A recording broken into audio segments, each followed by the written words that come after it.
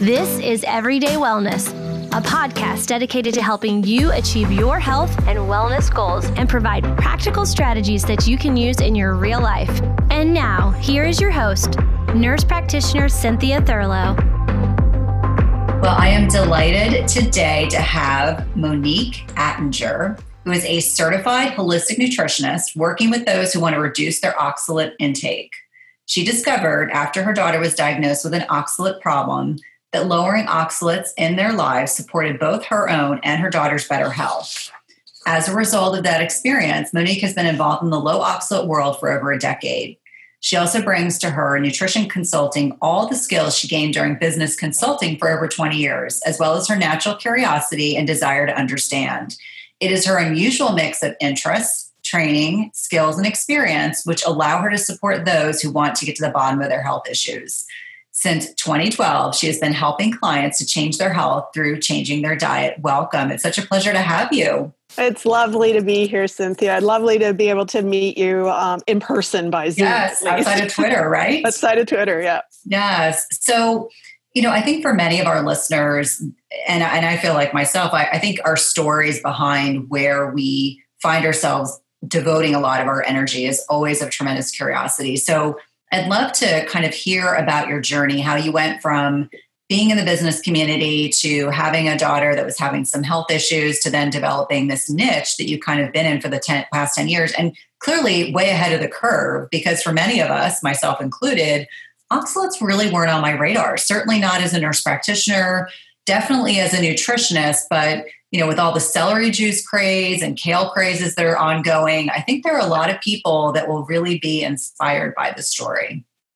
Well, I'm hoping so, because I think, as a fellow practitioner, you'll also realize how this is run under the radar. Mm-hmm. It's very much like the bias in the medical world has been, if you don't have kidney stones, oxalate can't be your problem.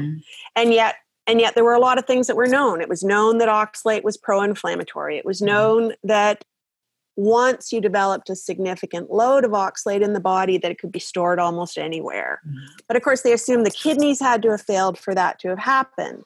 And so I will tell a little bit of my story, because it shows how you can be well below that threshold of diagnosis and be having significant issues. Mm-hmm. So I was late into the game with having kids. So at 40, I had my first. At 45, I had my second. And by that point in my life, I wasn't feeling like a healthy, vital, adult female anymore. I was starting to feel really tired. And of course, you've had kids. And so maybe some of that's kids. And I was in my 40s. Maybe some of that was getting older. But by the time my daughter was about 2.5, I was thinking seriously that although my problems hadn't become what would be described as really serious yet, they seemed to be just steadily progressing in that direction. And I seemed to be doing all the right things and not getting better. So I was eating more plant-based. I was eating these high nutrient superfoods. I was doing all the right things. And even my functional med doctor looked at me at the time and like, I don't understand why you're not getting better results. Mm-hmm. So I was seeing a functional med doctor, but we were also seeing a functional med naturopathic doctor. And I took my daughter around that time when she was about 2.5 to see him, because she was having these problems with rashes that almost looked like chemical burns. I had no idea where they were coming from. And she was having a lot of pain and tenderness in the tissues of her vulva. And we were in the process of potty training. And I was thinking, well, maybe it's yeast has her upset, but none of the yeast things worked. And, after your second baby, you're not like the brand new mom who doesn't know anything anymore. And I thought, well, I'm doing all the right things. Why is this not working? Right. So I take her to the naturopath, and he says she has an oxalate problem. And I remember clearly saying to him, what's an oxalate? I had been a bit of a nutrition geek on the side for my entire life. I had never heard of this thing. Mm-hmm. I came home from that appointment. I tell my husband that she's, got what's been diagnosed as an oxalate problem, that there's another diet. He goes, oh no, not another diet, because that's the other thing with the interest. I had been trying different things, trying to get better. So I decided that if my daughter had to eat a different diet, she was smart. She was aware of what she was having to eat. You know, she wasn't a little baby anymore. And other people around the table would be eating differently than her if she was on the diet and nobody else was on it. So I went on it with her. And that was a really radicalizing experience, because I went from, you know, real problems with energy. I had tested as having low adrenals. I had problems with my thyroid. I had difficulties with digestion. I was taking like handfuls of digestive enzymes to try and get my food down. I was having significant issues with sleep, not falling asleep, but waking up in the middle of the night, sort of wide awake. And it, you know, lack of vitality, my immune system seemed low. Like there were some things that were connected to each other and some things that they were all different systems, even if there was some connection. So I start doing this diet with my daughter, and everything across the board starts to improve. And I went, it's amazing. What? And nobody's figured this out for me, even though they were treating my daughter and me at the same time. So on the recommendation of the naturopathic doctor, I had gotten involved with a support group called Trying Low Oxalates. They are probably the biggest support group out there, although there's lots of other ones starting up, but 29,000, I think, now on Facebook. Wow. And I got involved with that group, and I learned everything I could. And I also got involved with Susan Owens, who is the biomedical researcher behind that group. And because she saw how much curiosity and how much I wanted to learn about it, I started to work with her and became one of the moderators on the group. And kind of long story short, it totally changed my life, because I went from being in the business world and solving a problem to do with information or technology to totally changing my career direction, so that now I'm a nutritionist and I'm helping people solve their diet riddles. But what was really interesting about that, even getting some better treatment through my doctors, was how much they were just not on board with oxalate at all. No. My family physician said, you know, if you don't have kidney stones, you don't have an oxalate problem. My in with him was that I know him from before he was a doctor. He's an acquaintance, and I know him through a group of friends. So at one point I said to him, let's just perform an experiment. Let me do a 24-hour urine catch. Let's just see how much oxalate's in my urine. And if I'm wrong, I'm wrong. Because I was, you know, at that point I was willing to not talk to him about it anymore, because he just wasn't on board.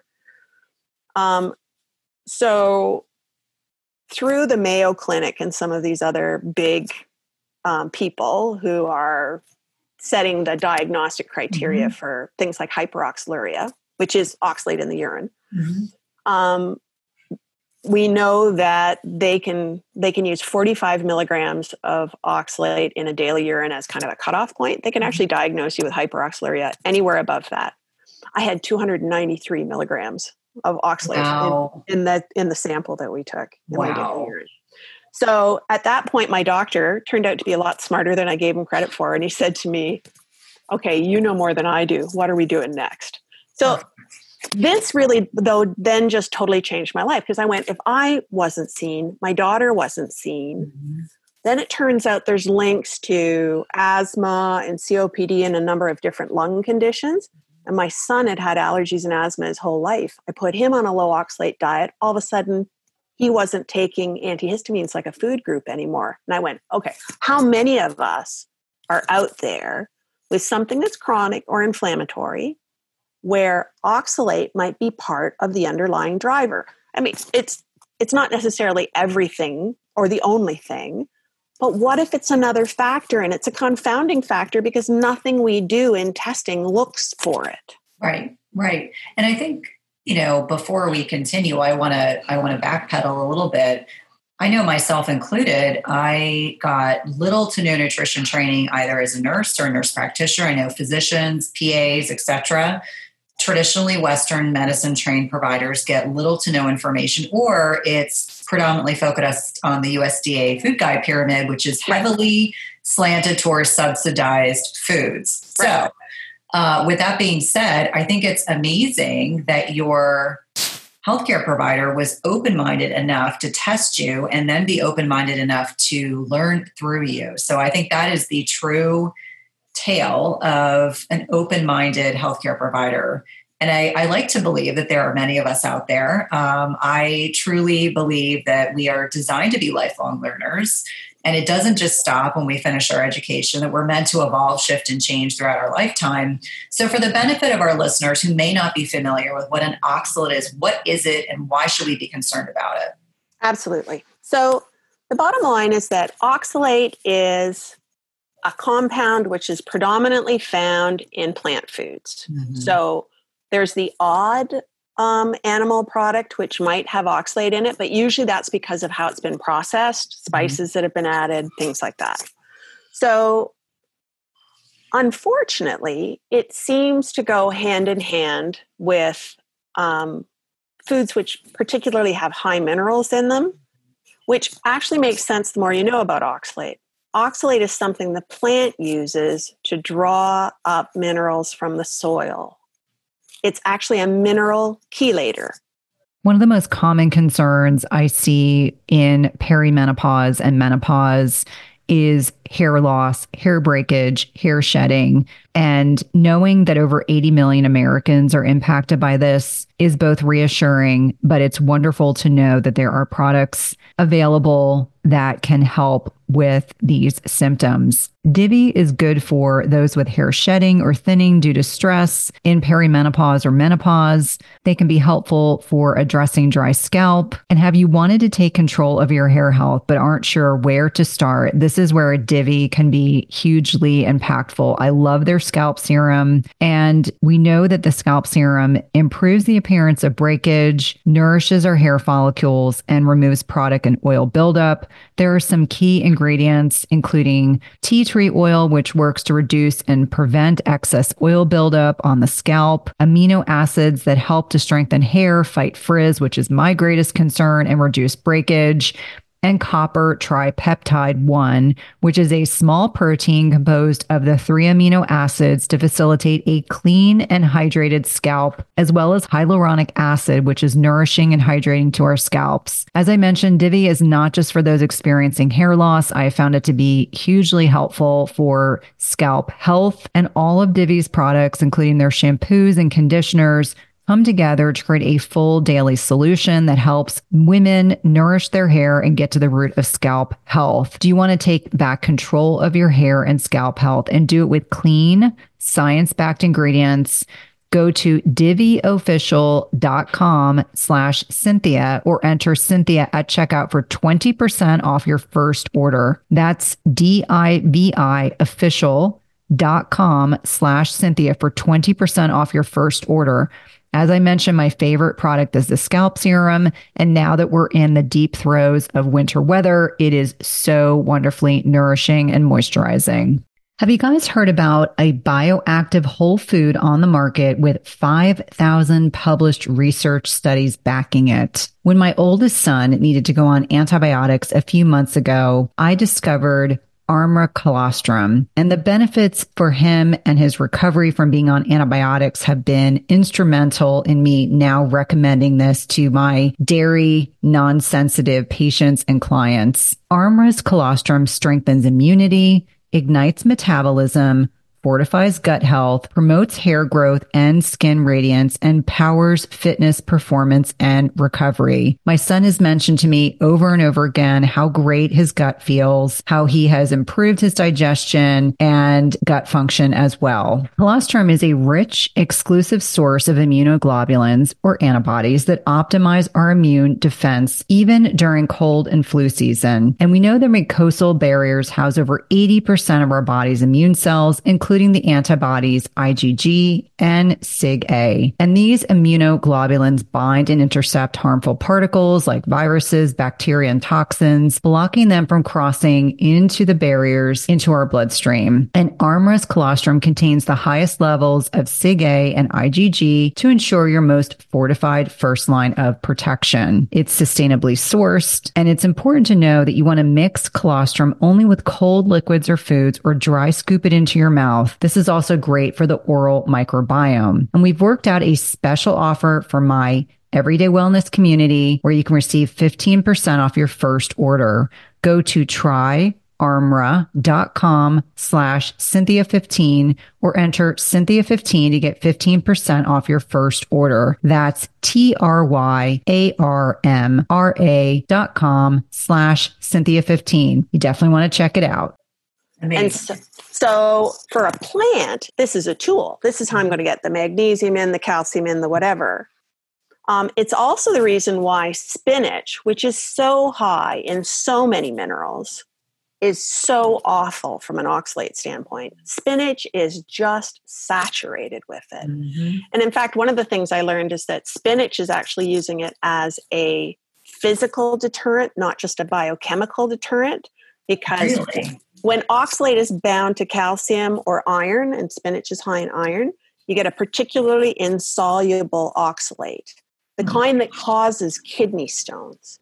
So spinach actually physically damages the mouth of an insect who tries to eat a spinach leaf, which is quite shocking. But, it's just one of those aspects of oxalate. So that's one. You get these highly insoluble crystals that can form. It is in plant foods because plants are using it, not just for protection, but for drawing up minerals into their structure. The other thing it does, though, is that it acts as a mitochondrial toxin. Now, this is really key for everyone to understand. The mitochondria are the powerhouses of our cells. And in light of a lot of the chronic disease states that we have here in the U.S. and abroad, mitochondrial disease is a real issue. And if our mitochondria are damaged, we cannot function optimally. So all those things you were mentioning, the fatigue and the poor sleep and feeling like you lost your vitality, those for many people that have got mitochondrial dysfunction, that is a hallmark of their symptoms. So sorry to interject. I just want to make sure that I'm emphasizing that. That's huge. Yeah. And I really appreciate that you're doing that, because I want to make sure that people get as full a picture of what oxalate can be doing as possible. So the problem with oxalate and the mitochondria is essentially what I call dirty fuel. Mm-hmm. If you were feeding a gas-powered car diesel fuel, you would gum up the engine. The fuel is dirty. So what we're doing with oxalate in our food is essentially consuming dirty fuel. It gums up the mitochondria. Now that's layman's terms, but it's a mitochondrial toxin. If you've got mitochondrial issues, you don't want oxalate around. But if that wasn't enough, there's another gift from oxalate that just keeps giving. And that is that oxalate can be mistaken by the cell transporters and pulled up into your tissues when they're looking for certain nutrients, because it's a bit of a biomimic. And so, as I understand it, for tissues that are using sulfate, oxalate, and again, for the average person, the endings of the words are the same. And what I'm trying to also say is that the endings of the chemicals are the same. So the cell transporter sees a molecule of oxalate, sees a molecule of sulfate, it can confuse which one it's trying to get. Mm-hmm. And so the richer you have oxalate in the bloodstream, the more likely the cell transporter will get confused.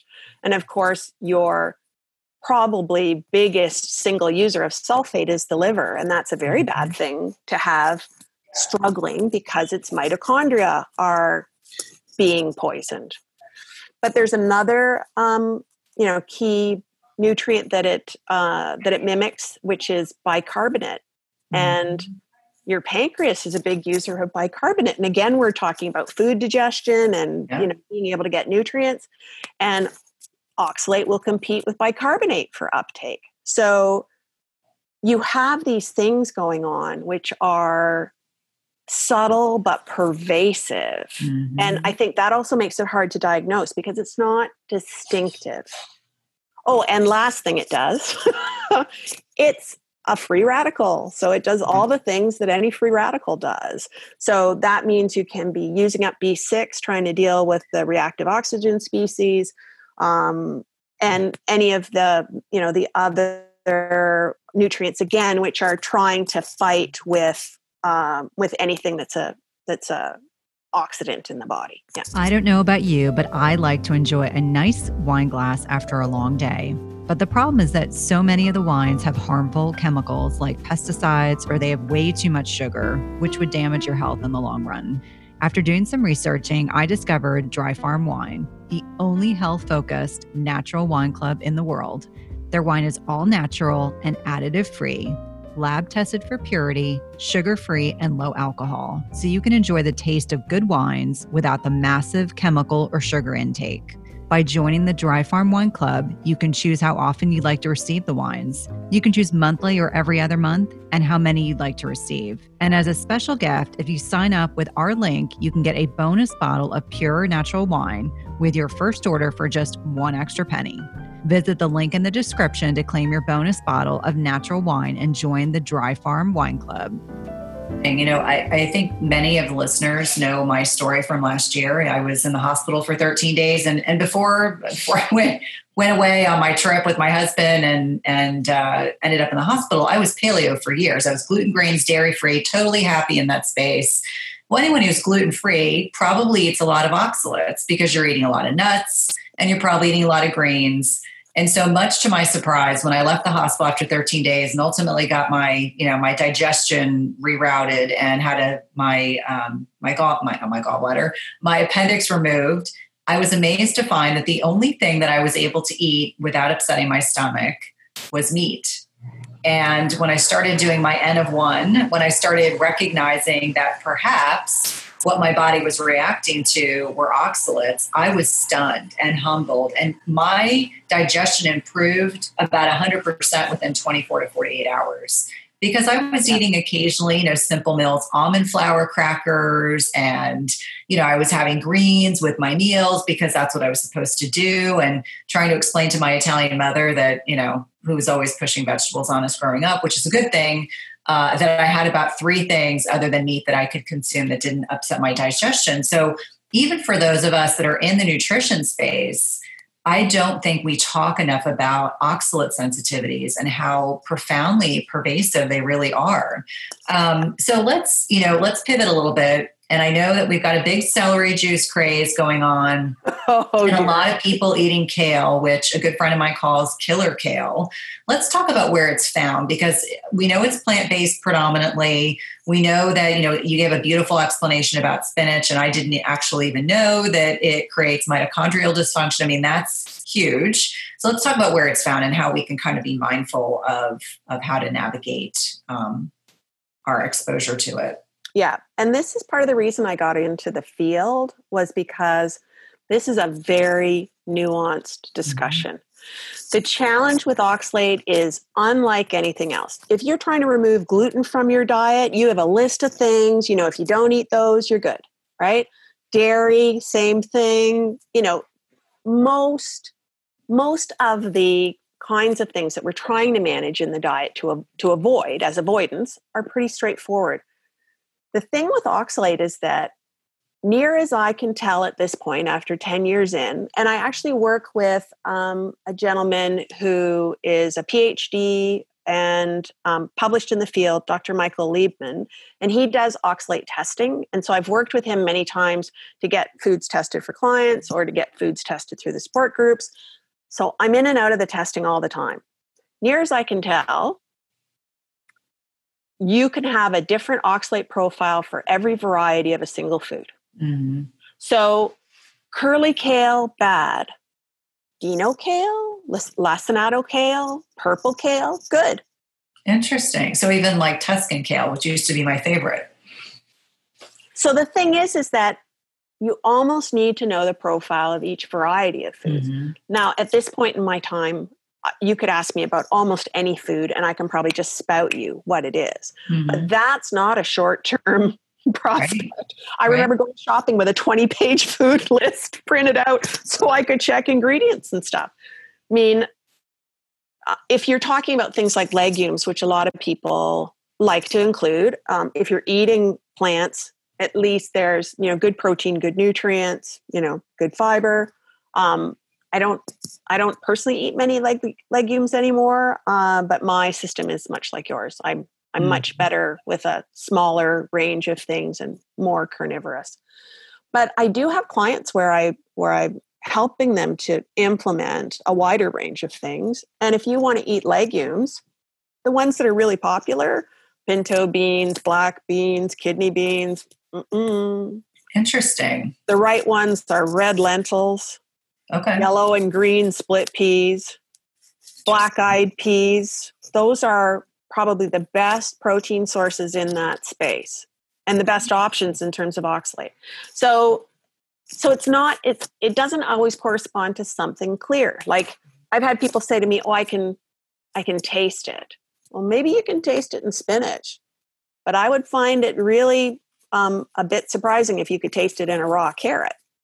Right. Because a raw carrot's sweet, spinach isn't. And there's that something that's going on with spinach that I could tell even as a kid, right? Yeah, absolutely. And I know lots of people who eat lots of almonds. They're not tasting the oxalate in there. And nuts are one of the worst categories. It's interesting. When I took all nuts out, which was very sad because as someone who enjoys eating nuts, and I have a child with a nut allergy, so I was responsible. I would eat them usually when I was working in the hospital or working in clinic. I was surprised when I took almonds out how much I did not enjoy the taste of almonds when I tried them again. Like I tried them once and I was like, what have I been? Almonds don't even taste all that great. I think if you're talking about a nut that maybe tastes delicious, like a walnut actually doesn't taste bad, macadamia nut that's salted, oh my gosh, that's heavenly.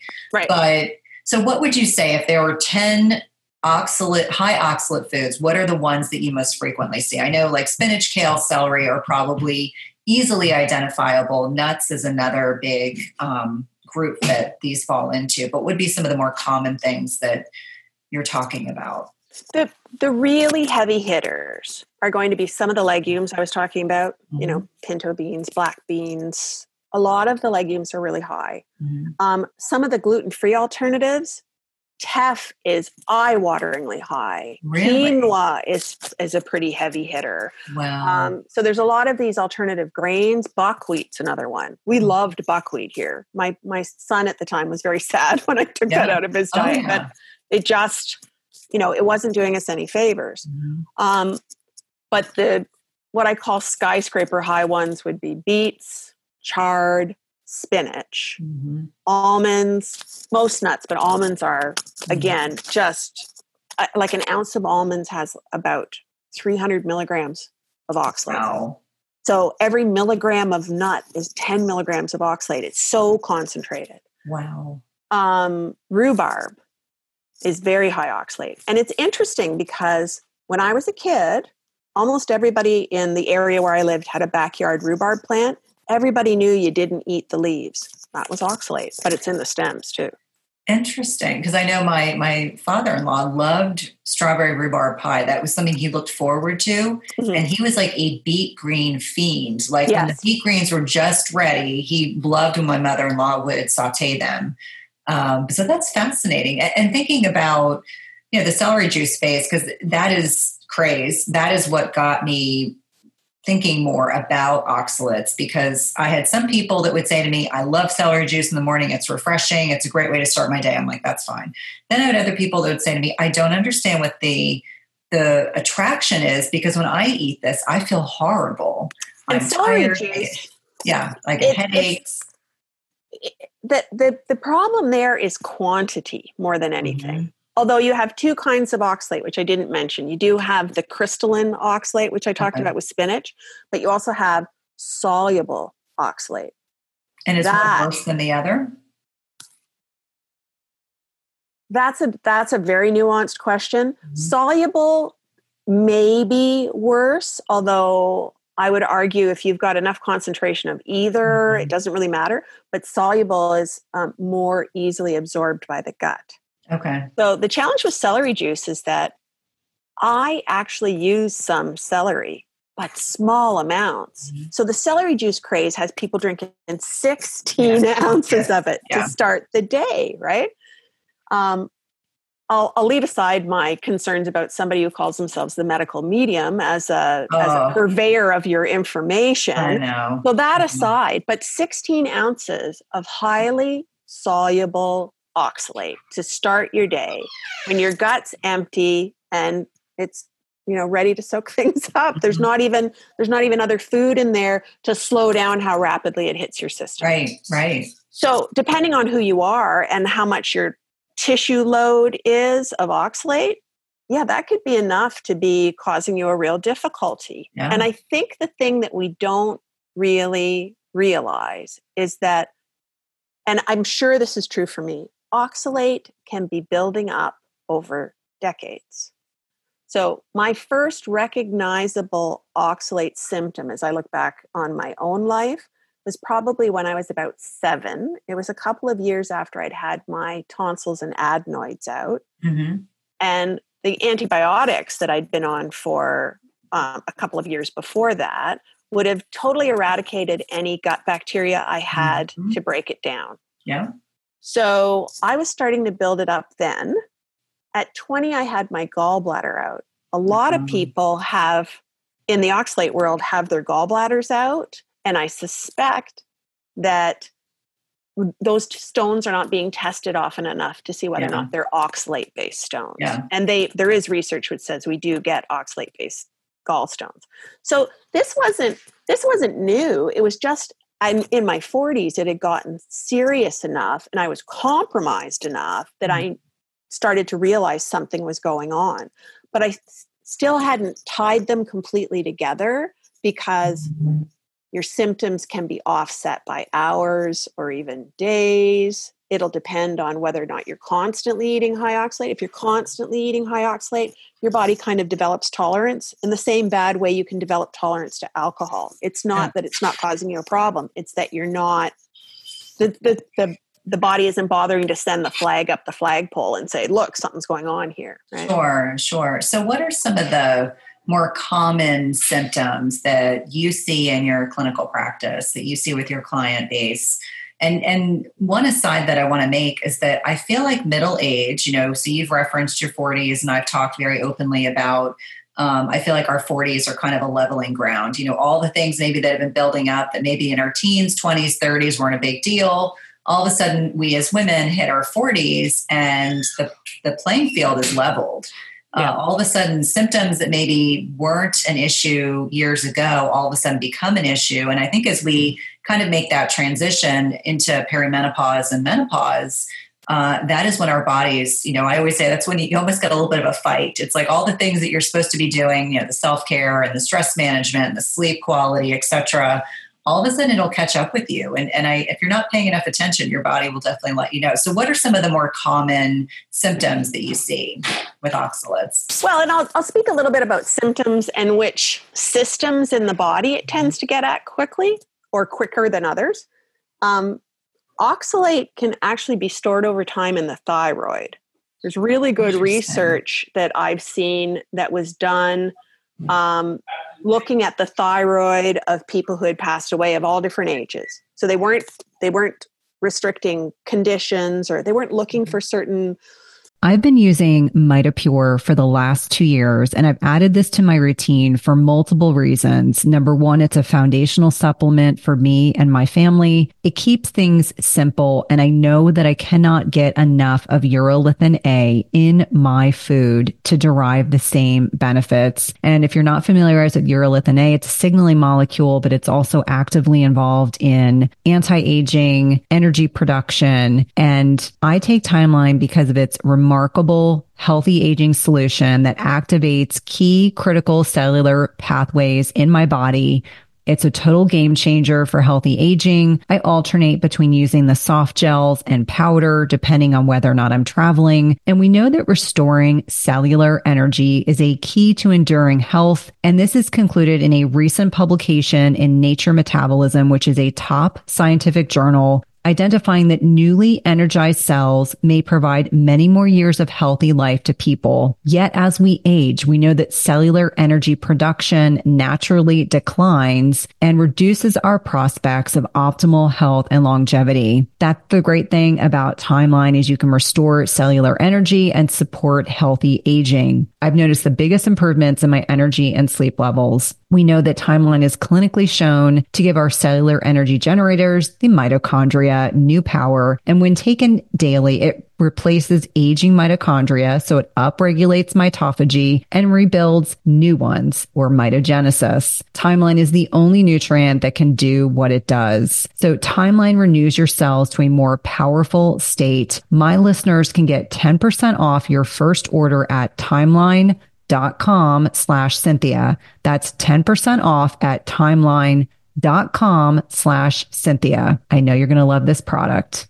Today's podcast is sponsored by NutriSense. It combines cutting-edge technology and human expertise so you can see how your body responds to different types of nutrition, stress, exercise, sleep, and where you are in your menstrual cycle in real time. And by pairing a continuous glucose monitor with their app and expert nutritional guidance, NutriSense can help you reach your health goals. And the best part is it's not just a program where they send you the CGM and you have to figure it out on your own. Each subscription plan includes 1 month of free expert nutritionist support. Your nutritionist will work with you one-on-one, interpreting your data and providing customized advice to help you reach your health goals. The last time I had my CGM on, my registered dietitian and I troubleshooted over some specific concerns that I had. And whether you're aiming to lose weight, stabilize your energy, or just feel better overall, NutriSense offers the guidance and support you need. And lasting sustainable change takes time and can be achieved through a longer-term subscription. That's why I encourage my patients and clients to consider 3, 6, or 12-month subscriptions where it's actually less expensive and allows you to not only achieve your goals, but also to ensure that you stick to your healthy lifestyle for the long term. As I've mentioned before, I have found the CGMs I've used through NutriSense to be incredibly insightful, specifically to carbohydrate tolerance. I would not have known that plantains spiked my blood sugar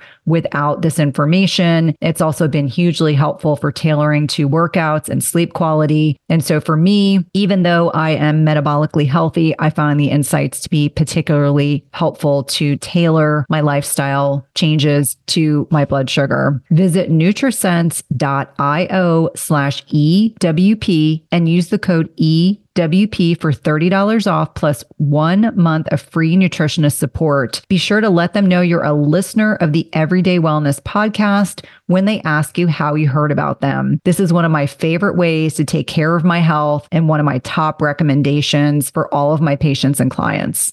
Diseases that they'd had, they just wanted to look at the thyroid in terms of oxalate, and they found that they could predict age by the amount of oxalate in the thyroid. So really? That's pretty significant, right?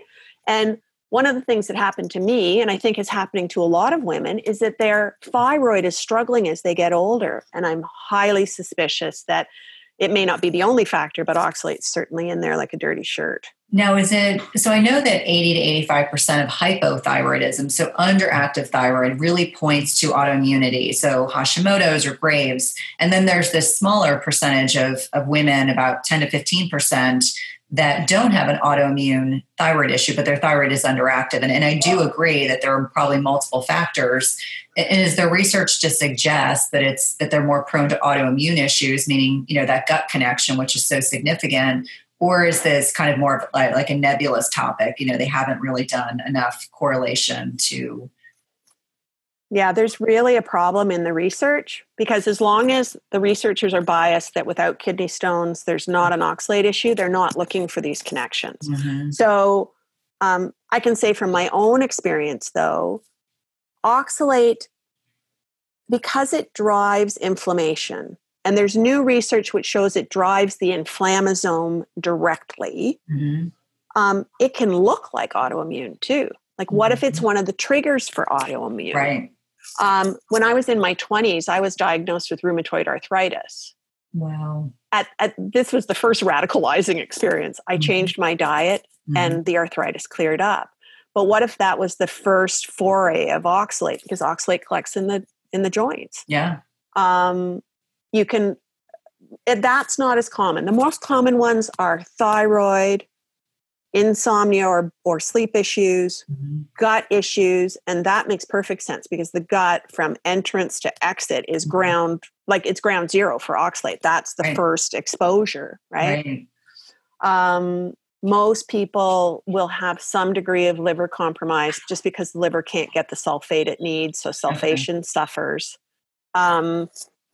Energy is a big one, low energy. And there's not research on this, but there's whisperings in the background, and some scientists who are working with oxalate but haven't done this testing directly are saying it's connected to mast cell, which would make sense because of the mitochondria. Yeah. So I see a lot with sleep, with digestion, with the thyroid, with energy levels, and sometimes with pain.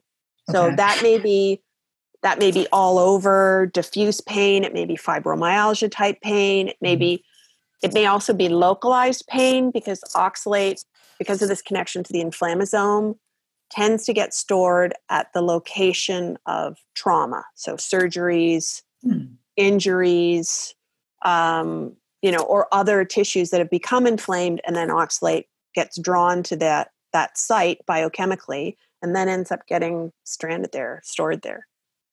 That's amazing. I mean, this is a lot to take in. And then you can also understand, because of the constellation of symptoms that could be mitigated, how it's overlooked. Absolutely. It overlaps with all sorts of other things, right? So that if there's a distinctive thing that I've seen, it'll be this. This is the one distinctive thing that I can really hang my hat on. If somebody lowers oxalate in their diet and they say to me, I fell 15 years ago on this hip and it hurts like crazy since I'll go, okay, now we've got it. Because that's one that you're not going to see because you've changed your diet, right? It's one of those things where I can say, okay, you changed your diet and this thing happened and the only thing we were manipulating was oxalate. So now I can say, I'm pretty sure, even if you haven't had other like really definitive tests, like my 24-hour urine test, which was pretty definitive, oxalate's part of the play here, because there's no way that all of a sudden out of the blue, when you haven't done anything, that your right hip hurts, but you fell really badly skiing 5 years ago and that was the hip, right? Sure. So things like that, then I can say a bit more definitively for somebody.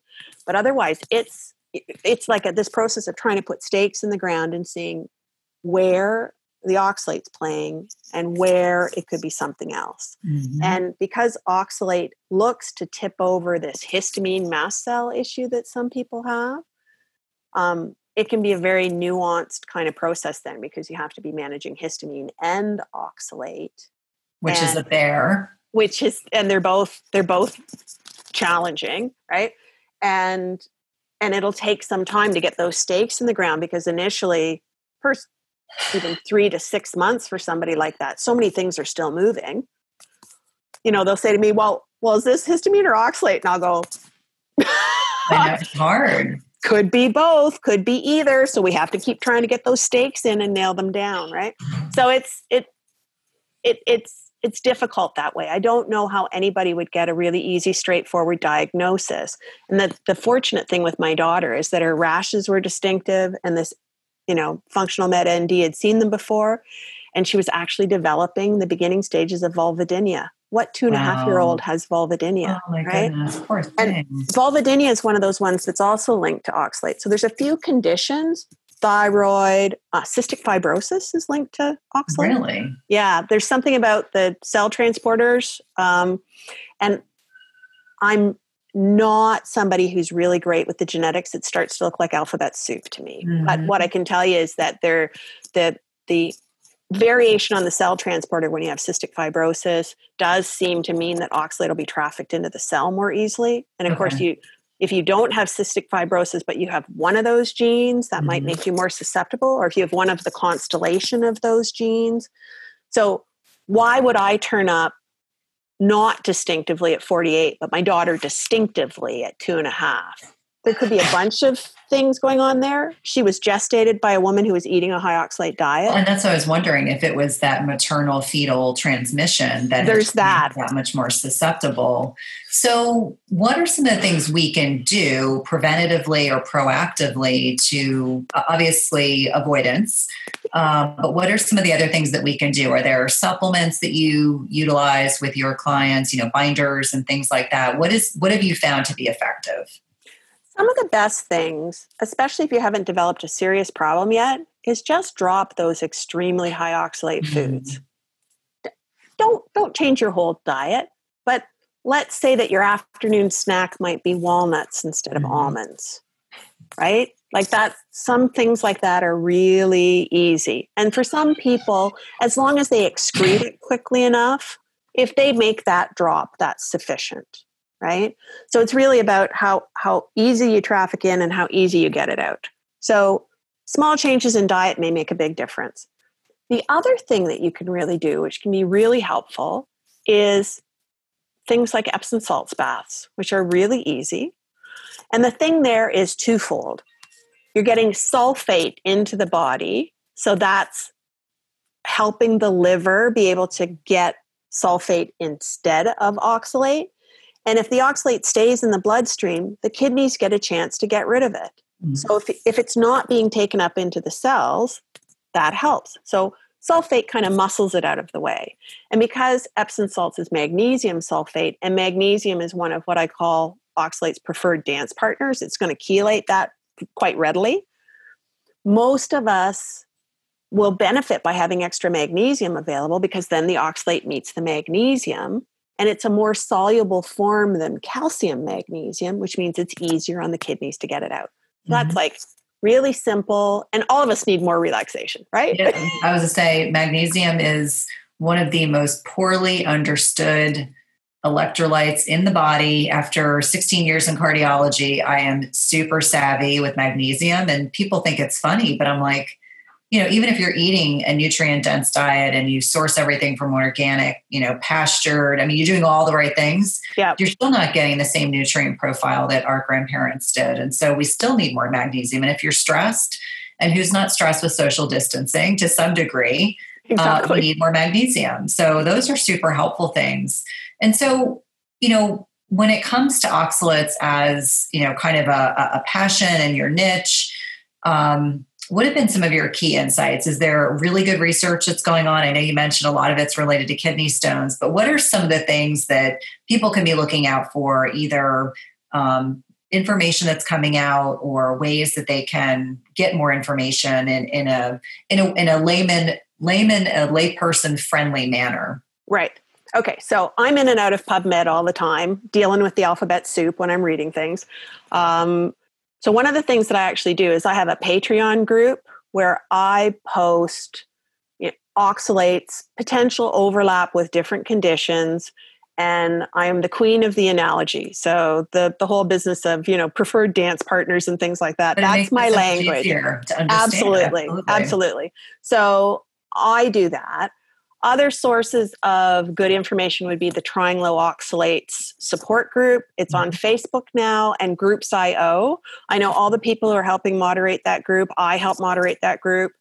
And, that's a place where I think you're getting credible information, because there's a lot of people out there who don't understand the full playing field, and it's a big playing field. Yes. Other research which I've been reading, but you do have to keep in mind that you need to be looking sometimes in the kidney research. Mm-hmm. But there's a lot coming out now on oxalate and the inflammasome.